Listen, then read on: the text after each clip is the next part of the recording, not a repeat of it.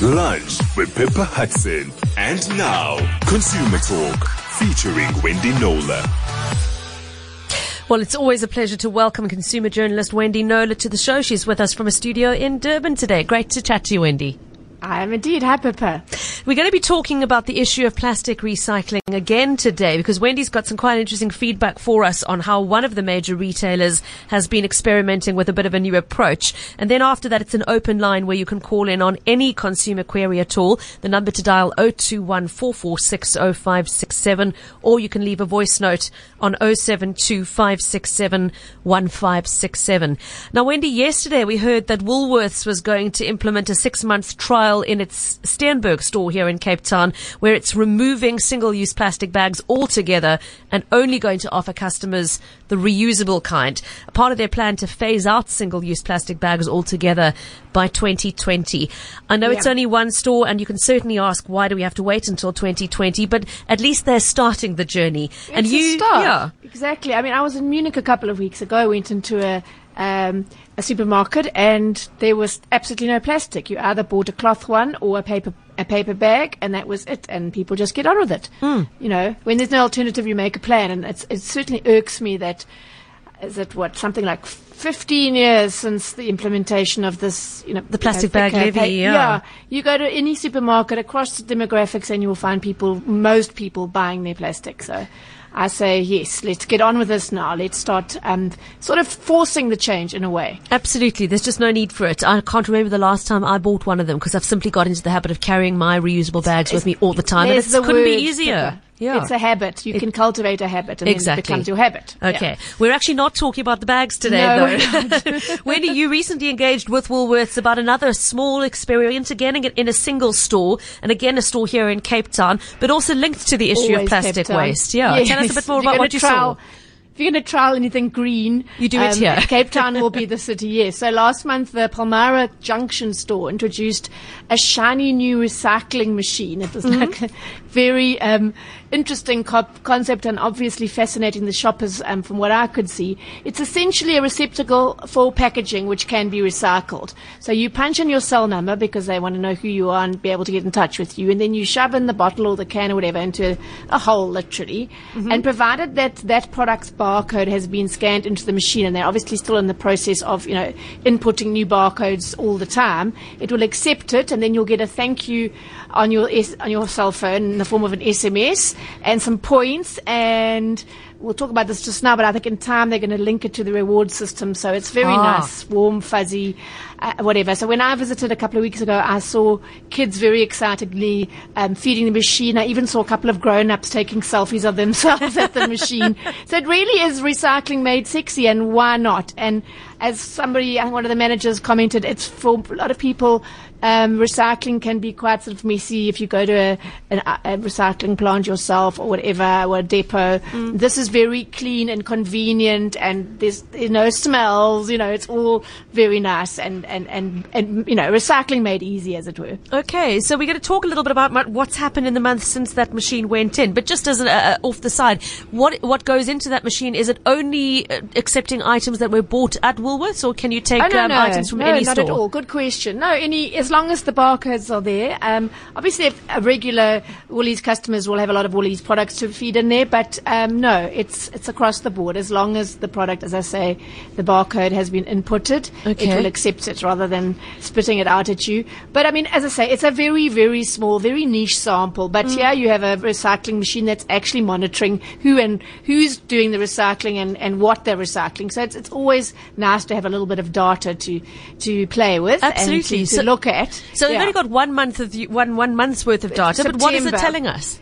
Okay, so last month, 191 people brought their bottles and cans to recycle, and a whopping 73% of them were women. 40% of those doing the recycling were aged 19 to 25. That was the biggest group, which is interesting, isn't it? I would have thought slightly older, but I love that it was such a young demographic, and that because, obviously they're our future. Yeah, that's fantastic. Yeah. Okay, so 191 people have used it so far. 73% of them female is, I don't know, perhaps not that surprising when you look at who does most of the grocery shopping in this country. It is still predominantly women.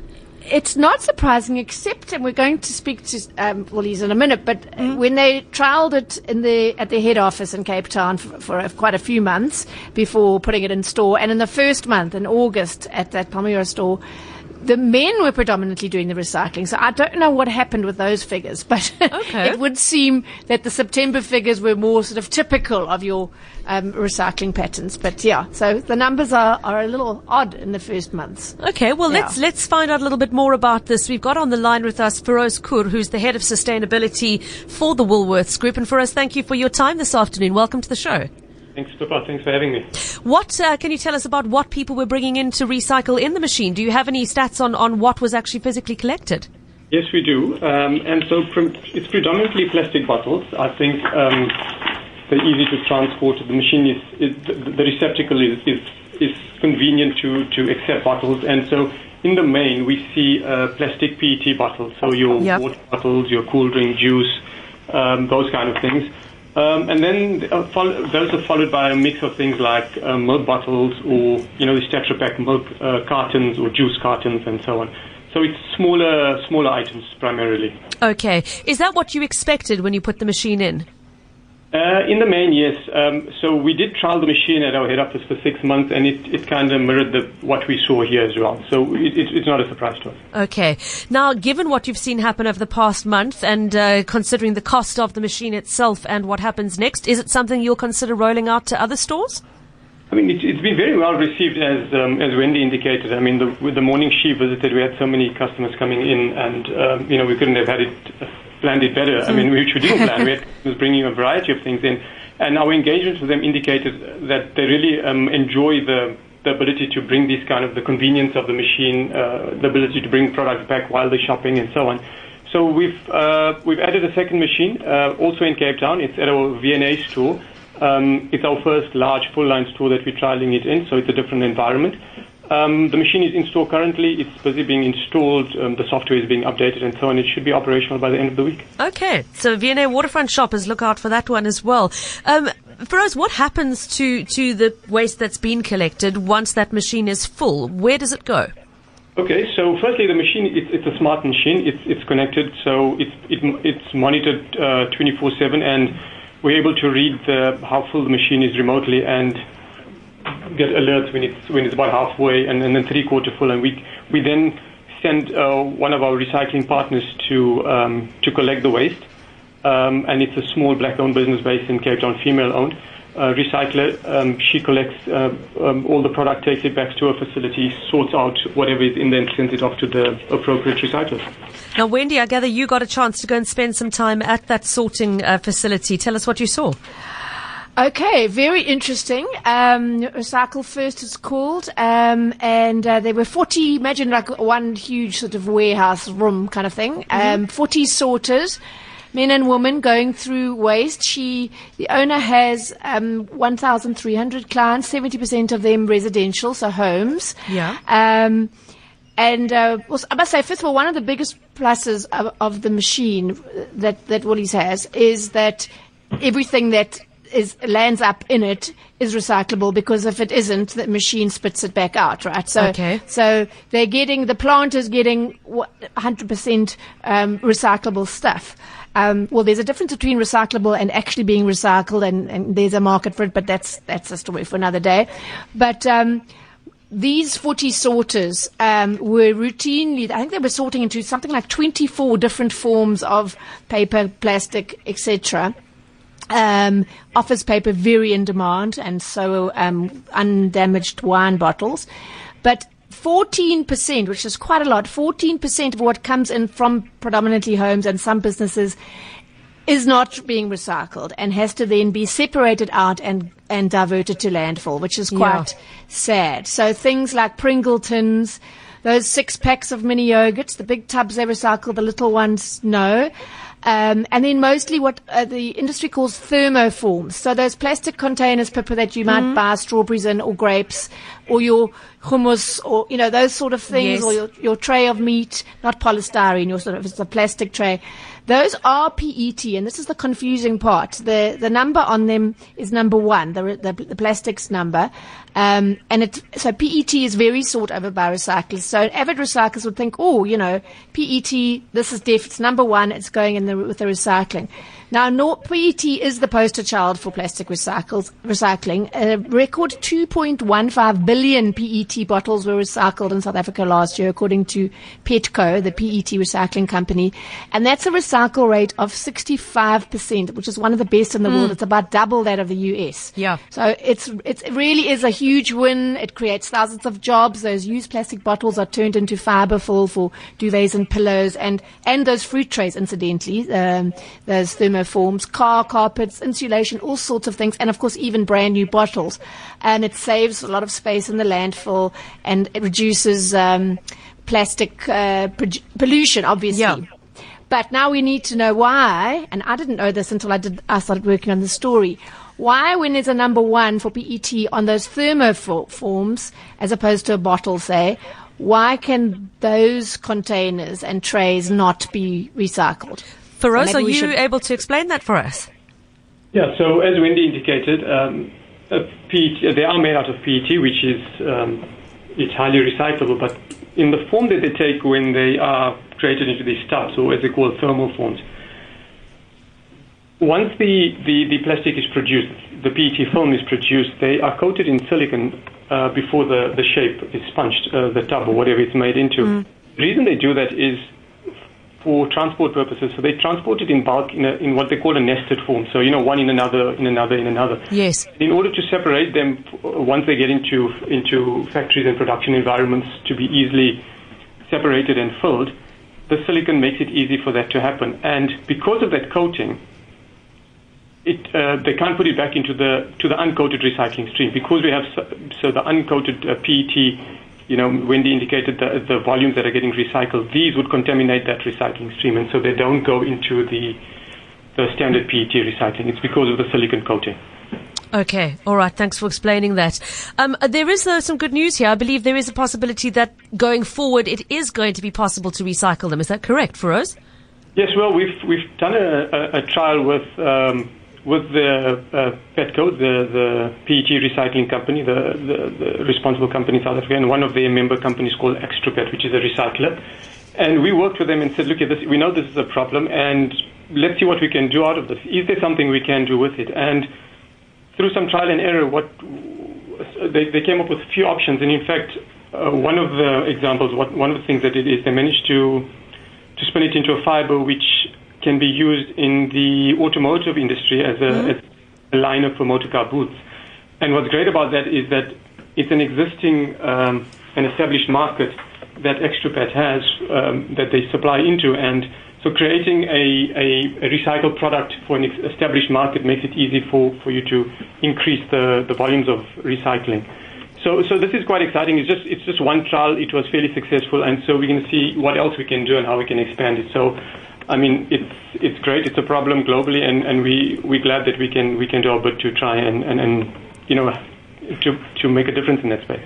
That's good news indeed. Feroz Koor, thank you so much for chatting to us, Head of Sustainability for the Woolworths Group. Wendy, in the meantime, of course, it means those nestable items can't go into the recycling stream because they're just going to end up on landfill anyway. So what's the advice for the listeners? Yeah. Well, it's creating energy to get it there, and then energy for these sorters to put it take it out and put it in a separate bag, and then it's got to go to the landfill. So for now, until further notice, and I'll be sure to say when, give the all clear to start putting it in with the plastic, keep it out. Unfortunately, as much as it hurts me, put it in with your normal landfill destined refuse. So anything, if it's PET, it's got number 1 in it. It's good if it's in the form of a bottle or something that you can't nest. But as soon as it's a stackable kind of thing, a container, then don't recycle it. Okay. Yeah. Okay, obviously, let's just repeat a couple of the things that you do want to be recycling. Those water bottles, your milk bottles, Yes. Tetra Pak, They're different definitely on form the of list. Yeah. definitely Tetra Pak, and they love you if you can rip out the plastic bits and flatten Separate it. the layers, yes. Okay. Yeah, so it comes as when I said that to the recycler, she was like, "Oh, you're a recycling gold consumer for recycling." Just because I've visited so many of these plants, You know how it works, Makes yeah. less work for them. Yeah. Cling film, sandwich bags, squeezable bottles, grocery bags, polystyrene. Obviously the plastic juice and the water bottles and your milk bottles. And Those the are big in high yogurt demand. tubs are The big yogurt recyclable. tubs. Just not those Absolutely. little, I saw so many of these sorters just pulling out these little 6-packs. Again, unless you're told, you don't really know that Yeah. they're not recycling. I must those. confess apologies to Cool Waste because I've been putting that into my recycling bin every week, not knowing any better. So thanks for putting us right. I just want to mention last month, I think one of the weeks you were away, Wendy, we actually did a segment with a guest on what the different recycling numbers mean. Numbers 1, 2, 3, 4, Yes. 5, 6, 7. Yes. I just want to say we're going to retweet the link to that podcast on the Cape Great. Talk Twitter feed right now. So if anybody, I can see already a few questions coming through. Can I recycle this? What about that? Please go and listen to that podcast. I'll also try and find the podcast on EcoBricks because again, a few people saying to me, I put all my non-recyclables into an EcoBrick and what can go in and what can't go in. So Amanda and others will retweet that podcast with Ian Domiser of the EcoBrick Exchange as well, that you can listen to at your leisure. Baby steps, but at least they are steps forward, Wendy. Absolutely. And, I think, a lot of us sort of flying blind with the recycling, making assumptions about things that look like they're recyclable or being recycled. But unless someone specifically says no, and this is the reason why, we don't know. So knowledge is power. Absolutely. Well, thank you for what you're doing to increase our knowledge, Wendy. After the news break, we'll be back with an open line. So get dialing now on 021 446 0567. Consumer Talk. Open line. That's your cue to start dialing 021 446 0567 with your consumer questions for Wendy. You're also welcome to leave a voice note on 072 567 1567 or do what Jean has done on the SMS line. Send a message to 31567. Jean, who signs herself as a senior citizen, Wendy, says, I owe a leading retailer 270 Rand. I missed payment of 70 Rand this month and I'm now being handed over. What recourse, if any, do I have? Gosh, that sounds like a very quick handover. That's what I thought too. Well, she should have been informed before the handover. There are a whole lot of procedures that should have happened. That sounds very, very quick off the mark there. So if she wants to email me about that, I'll have a look with all the details, please. There may be something missing in that account, but it does sound premature to me. Okay, Jean. So if you'd Because like of course, to... once it's handed over, you get their costs plus interest plus. So it becomes really expensive, which is why there are all these procedures in place to give the consumer every opportunity to pay before that happens. Yeah. Okay. So Jean, please send an email to Wendy on consumer@knowler.co.za, spelled KNOWLER, consumer@knowler.co.za. Just put Cape Talk, hand it over, or maybe hand it over. You hand it over at in your subject line, and Wendy will keep an eye out for that and see if she can give you some feedback on that. Otherwise, Jean, you can send it to me, pepperh@capetalk.co.za, and I'll gladly forward it on as well. All right, let's go to the lines. Kirk in Milnerton, good afternoon to you. Hello, Papa. I would just like to thank Wendy for the great work that she does. Indeed. She's currently handling an issue for my daughter with a car dealership.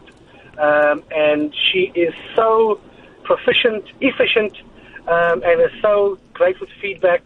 And I listen to the show regularly and her segment, or this segment, and I only hear positive things about Wendy.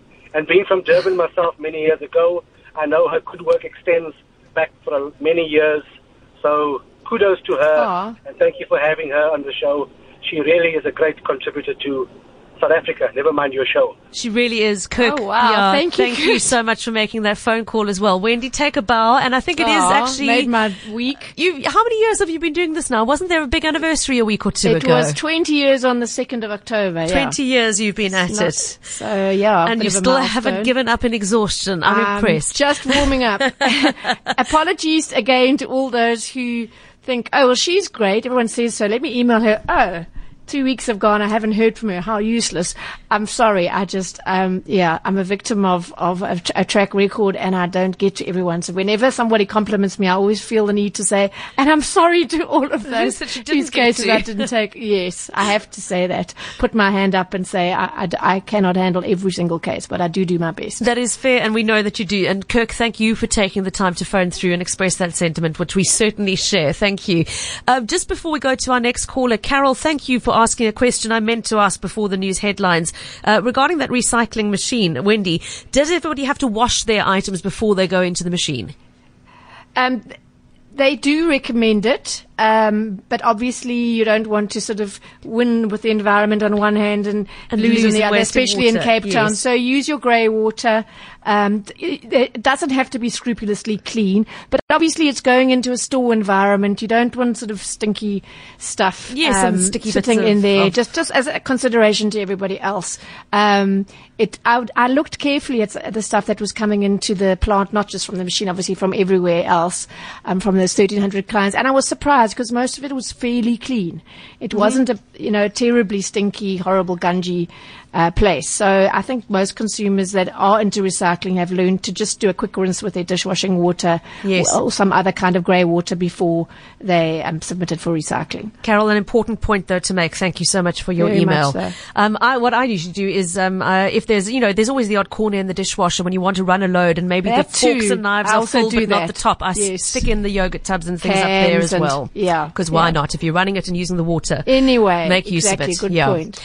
Okay, let's go back to the lines and say good afternoon to Margaret in Mitchell's Plain. Nice to have you with us, Margaret. Thank you for taking my call. And Sure. Thanks, Papa and Wendy. Wendy, I Margaret. need to know, I've noticed for a while now that your good tomato sauce, chutney, Mrs. Bolt, it needs to be refrigerated after opening. And then the other one is fish paste, which you can't use after 10 days. Okay. Do you know anything about, is there maybe the ingredients, has it been changed or anything like that? Sorry, I'm not sure what you mean, Margaret. Are you saying that the dates have been shortened from what they were before? No, not the dates. With the chutney and tomato sauce, after opening, you must refrigerate it. Yes. But you can still go with the expiry date on it. The best before date. Is your question why that is so, Margaret? Why it needs to be in the fridge? Because I used to have it in the cupboard. But now I put it in the fridge, and because of my sensitive teeth, now I must take it out and leave it to get the room temperature. Shame. I hadn't thought of that. You know, Margaret's hit on a sort of a family argument in our household, Wendy, because one half of the family insists on putting the tomato sauce in the fridge and the other one insists on leaving it in the cupboard. I'm not going to say which one's which. The bottles do say you are supposed to refrigerate after opening. Yes. Look, I don't think, and certainly living in hot, humid Durban, I'm certainly not going to be one that defies manufacturers' instructions. Before, let me just say, the labeling regulations have become a lot stricter in recent years, Margaret. And so it's beholden upon the manufacturers to give the consumers very clear, specific instructions about the best way they feel that their product integrity must be maintained. In other words, that it's going to be at its best during its shelf life, and shelf includes fridge. So anything that says refrigerate after opening, I would do it, especially when you're thinking of a product like fish, say no more. You're going to be getting mold on that product very fast if you leave it out, especially during summer. And there are obviously ingredients, there's fruit, processed fruit, in that chutney product. It has got a high amount, concentration of sugar in it as well, which will sort of act as a preservative. But if it says refrigerate after opening, then I would do it. And the same goes for the tomato sauce, because nobody knows the product better than the manufacturer. Yeah. And that's what they are advising us to do in order to protect the product and make sure it's as fresh and safe as possible. Better to be safe than sorry. So, Margaret, I'm afraid maybe just get into the habit of taking it out in advance decanting a little bit. Decanting a bit, perhaps, if you know you're going to have need of it a little bit later in the day. An interesting point for raising, though. Thanks so much for your call this afternoon. Bev asking on the WhatsApp line, saying she's heard that there's new evidence that silicone is no longer viewed as safe as was originally claimed, including talking about silicone-coated cooking pans as well as those silicone-coated plastic food containers you were talking about. She's asking if you've got any comment on that. Wendy, were you aware of any research suggesting that it's not safe? No, I'm not. I will certainly do some Googling, but as always with Google, one has to be very careful to look at the source. Yeah. So you have a lot of so-called health experts of the Gwyneth Paltrow variety who spout a lot of stuff without a scientific a lot of goop substantiation. Yeah. Yes. So look for some scientific reports, studies, etc. To back up to when you're investigating a scare claim. So the source is everything. Absolutely. And concentration, but that's a story for a whole other show. Okay. But I'll definitely have a look at that. Yeah. Okay. Thanks, Bev. Before we go to our next call, I did really want to make time to share some feedback from one of our previous callers, Wendy, Pam Napier, who phoned in a couple of weeks ago about her multifocal specs that weren't working so well for her. I remember well. It was such it wasn't a nice story for her, but it's had a happy ending and a lot of lessons to be learned from the happy ending. Let me just recap. She'd bought these glasses less than 6 months ago, and you advised her, given that she was still within that 6-month CPA window, yes, she should take them back and insist on them being replaced or repaired, etc. What feedback did she give to you? So she visited the store, which was Specsavers at Blue Route Mall, and she spoke to the man who had arranged her new lenses and frames for her back in March. Well, originally she was told their policy is, you have to report something within 30 days if there's a problem. So then she went back with her newfound CPA knowledge of the 6-month warranty period, and then she was immediately assisted by Andre. She said he was extremely helpful, and that they would re-examine her eyes, and she said she was happy for him to check the lenses against the examination of the optometrist. And all in all, the upshot was that her glasses were not sitting correctly on her face. And after tightening the nose guards, the problem was resolved, which is great. She did say, though, that she did want to caution that she said, be very careful when choosing your frames for varifocal, or what many of us would call multifocal lenses. Ask the assistant to place them exactly where you would want them to sit on your face, if possible, and don't leave it too long to resolve a problem, as she did. So she says she feels they're just sort of slightly higher on her face than she would have wanted, but I think that's probably as a result of where they were sitting on her face during the examination process or whatever. But a nice word of caution there, I think, to be very careful about having the glasses sit in exactly the right place, because you can imagine how fine these little focal calculations must be. So yeah, she's now not having the same problem, but the glasses are sitting in a slightly different place from where she would ideally have wanted them to be. Yeah. Okay. So a couple of lessons learned at Pam's expense there, but Pam, thank you for that feedback, and Wendy, thanks for following up on her case and helping her see straight, which is very appropriate given that tomorrow is World Sight Day and we're doing an entire show about sight tomorrow. I didn't know that. Yeah, felt I had to squeeze that one in today given that fact. Okay. Good promo. So let's get back to recycling, and we've got Shaheen on the line from Belhar. Good afternoon, Shaheen. Hello, Pippa. My service provider loves you. I nearly waited 10 minutes. Sorry, Shaheen. No. Thank you for holding on.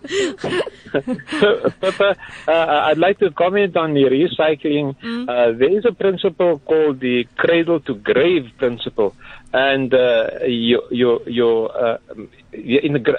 was said there now that those products that cannot be recycled, they are normally landfilled. Now, there's a great demand for land. So what happens now is that they're moving towards incineration.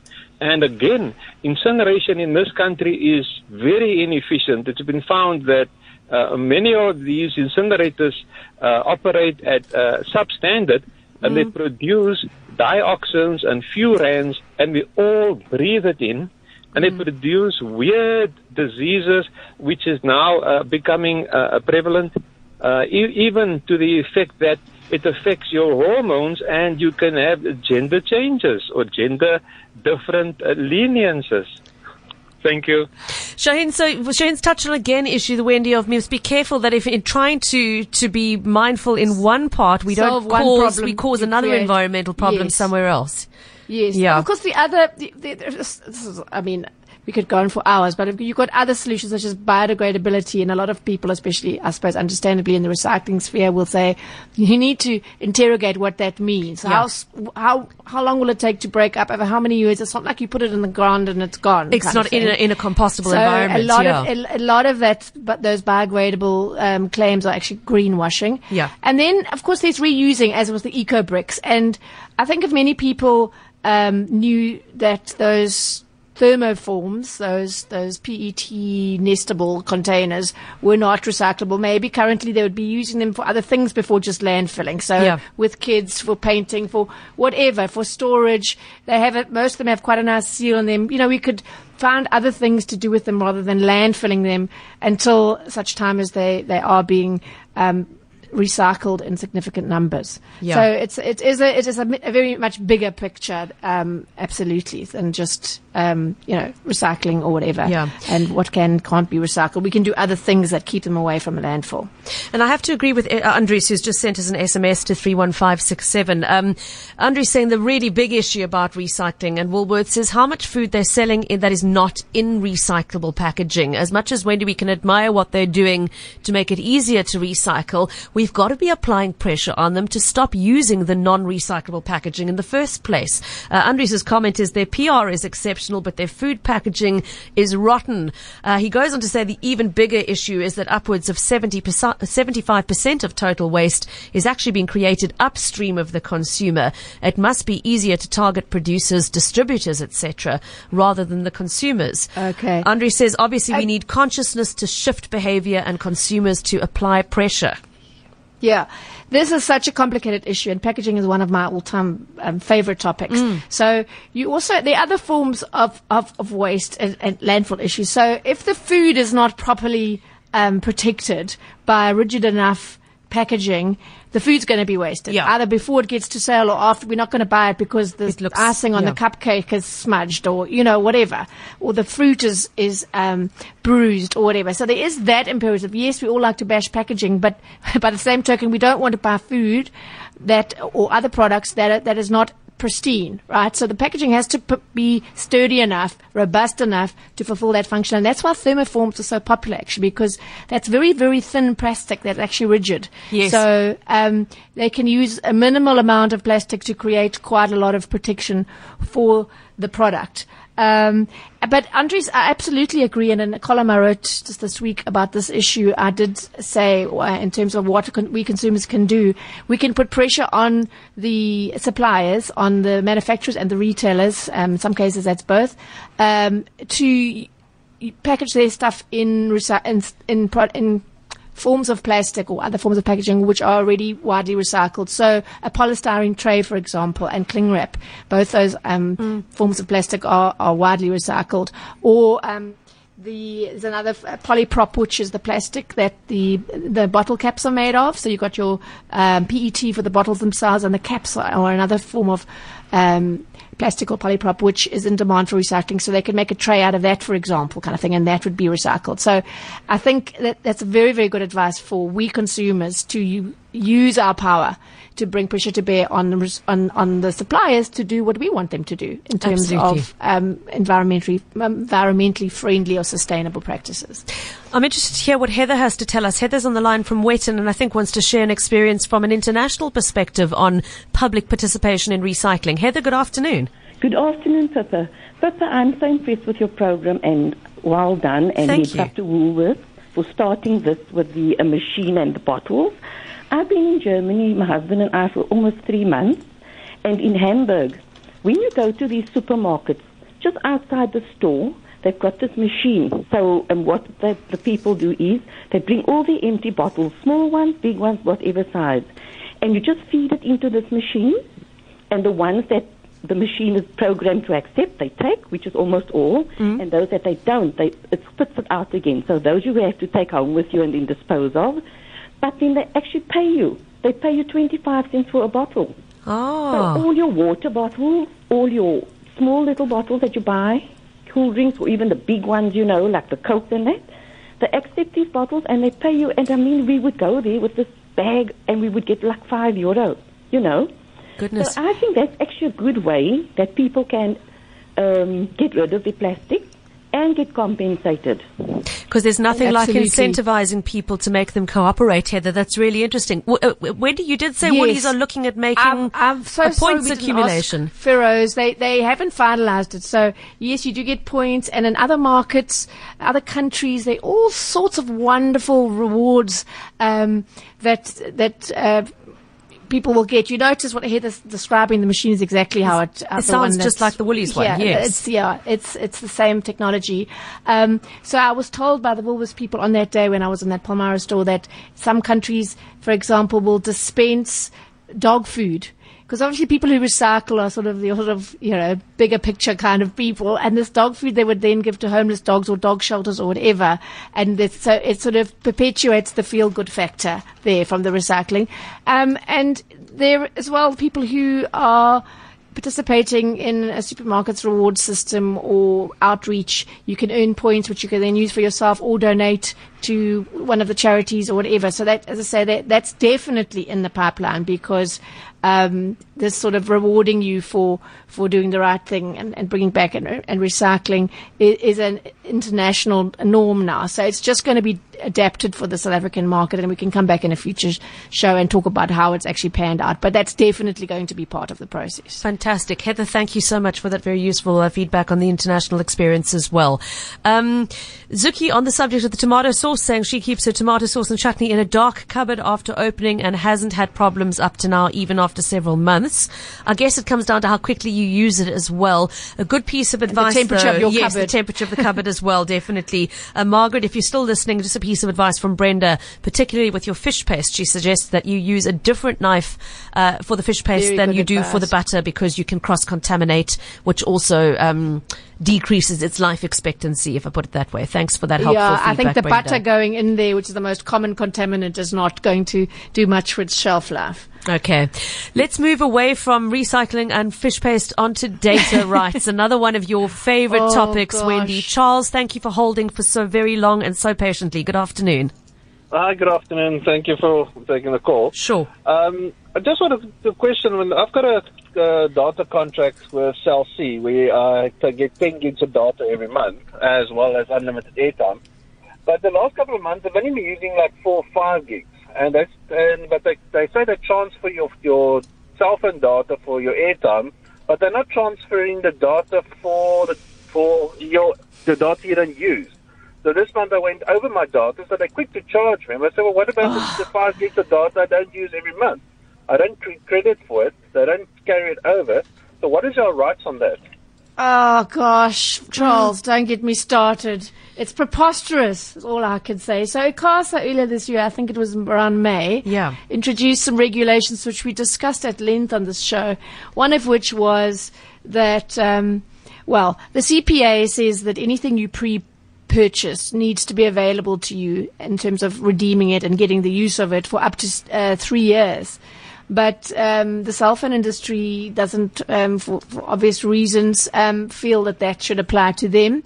So they've been doing exactly what you described, Charles. And so the regulations were not quite that it must be available for 3 years, but that you could roll it over in certain circumstances for a certain amount a month or two, for example, and that you had to use the older data first instead of the new one, which is what they do to make your data that you've paid for expired. They were sort of trying to put a stop to a lot of data that it was prepaid being wasted, or you could gift it to somebody else on the same network, blah, blah, blah.